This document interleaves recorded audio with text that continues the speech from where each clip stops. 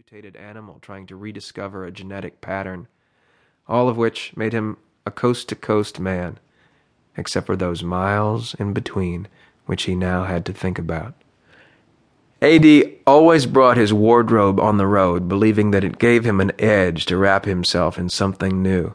In Santa Fe, he bought a pair of blue and white Tony Lama boots, a black Levi jacket, and a gray Stetson.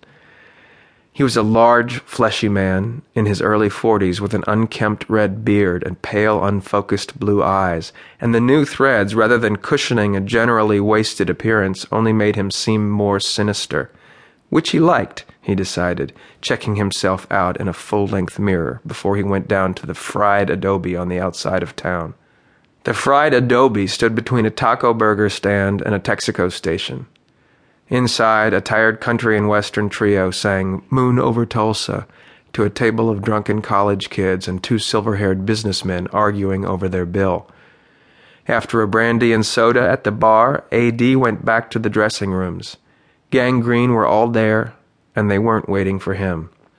Melissa Green lay on a badly sprung couch, her eyes hidden behind dark glasses. Her long legs were wrapped in tight leather pants, her broad shoulders and sagging breasts in a green silk shirt. Her braided hair had been dyed green, and her fingers, wrists, and neck were covered with green jewelry. The three members of the band sat around a table drinking wild turkey from a bottle and dipping slabs of roast beef and ham into a large jar of mayonnaise. They all wore green suits with thin green ties and green basketball sneakers. Their dyed green hair was cropped short, all except for an emaciated black man whose oblong head was completely bald. "I'm the new roadie," A.D. said.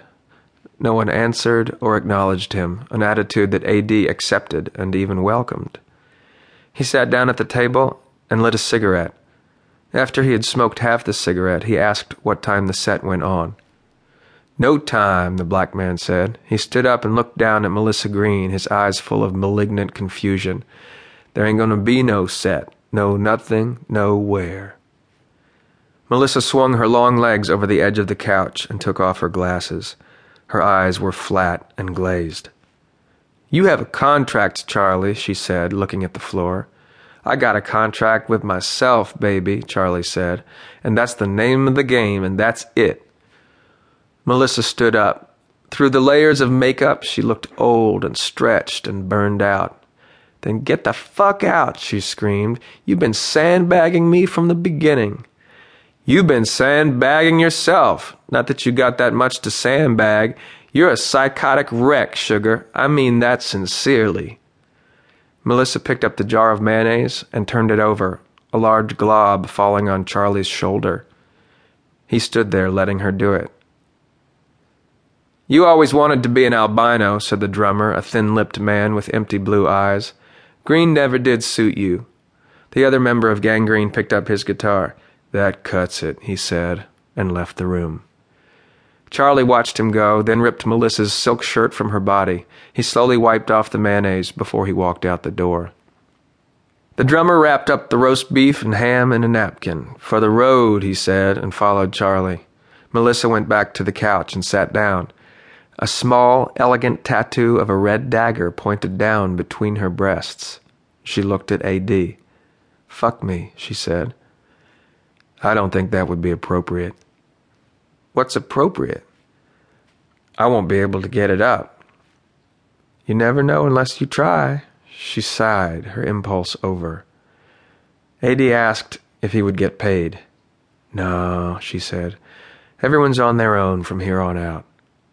He offered her his jacket, which she absently accepted. "You can drive me back to the house for my things," she said. "I'm clearing out." Melissa drove. She told A.D. the story of her life, but he didn't listen, having too much trouble with his own story. She turned off the main highway and followed a dirt driveway 10 miles to its end. 2 station wagons and a VW van were parked in front of a broken-down pickup truck. To one side stood a barn and a corral hosting 3 horses. Beyond the corral lay the shimmering, moonlit desert. "We've been staying here like some fucking commune," Melissa said. "It's the club owner's hobby ranch. The whole thing is a nightmare." He followed her around the side of the house.